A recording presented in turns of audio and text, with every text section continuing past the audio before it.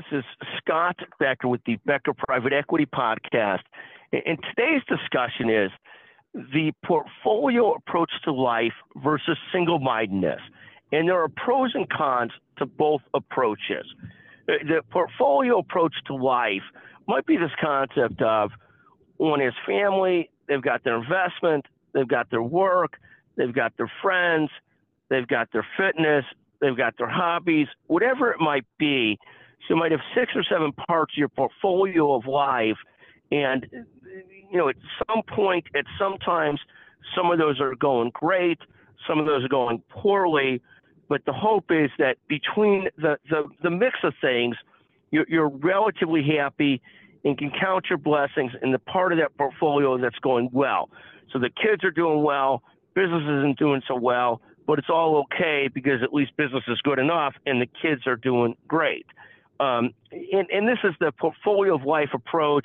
It can be the portfolio of business approach, and we'll talk about that in a second, like a business that has multiple different facets.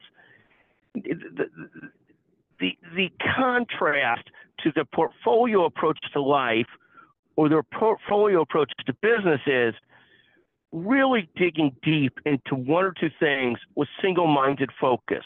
Like, I love the story of the Bears backup quarterback, and I'll take you off course for a second, this Tyson Bagent, who basically said, look, if not for being a backup quarterback or playing quarterback in the NFL, I would be spending my time getting ripped at CrossFit and teaching high school.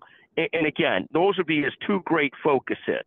And whether you agree with those 2 great focuses or not, I think that clarity of life, this is what I'm trying to do, is just magnificent and resonates with me so much. So when I look at people with this portfolio of life context, with some points in life I'm in that spot, some points in life I'm in a more single-minded or a couple-minded approach to life, I do think thinking about this and how you're approaching life as a portfolio or a single-minded greatness is a really interesting thing to think about. And it's never totally single-minded greatness, because for most of us, even if it's single-minded greatness, we better also be taking care of our family or our children or whatever else our responsibilities are outside of business or life. But I do think the portfolio approach to life is comforting through lots of periods of time, particularly when everything's not going great, but some are. But that single-minded approach to life, where you're really building something or really committed and compelled to something, is in some ways often the higher level of self-actualization and can block out all the misgivings over things that aren't going as well as they should be, as long as, of course, you're still taking care of your physical and mental health and your children or whatever your responsibilities are. I do think it's a fascinating thing I think about often. And through different periods of life, I find that we're in different mindsets. I'm certainly in a mindset today where life is more of a portfolio of life versus a single-minded focus of building a business and taking care of children.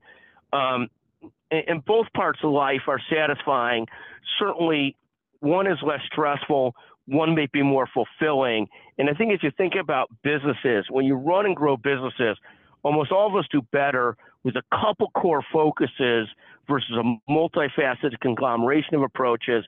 And I think in life, having a few core focuses is probably better than a vast portfolio of focuses, but it's hard to get to that spot often, and it takes a lot of work to keep on narrowing down and focusing to a few areas of greatness versus doing a portfolio approach to life.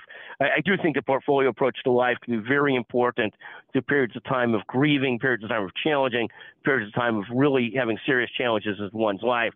So it's not an absolute binary, one's better than the other, but certainly for myself, what I found is in different periods of life, the greater focus has led to greater self-actualization, where the greater portfolio of life has been very helpful in other periods of life. I hope that some of you can relate to this and it resonates with some people trying to think about life or business in a portfolio approach versus a very focused approach, and no real judgment for anybody else as to what works for them. Judgment for me as to what's more satisfying versus what's less stressful, and those are often 2 different things.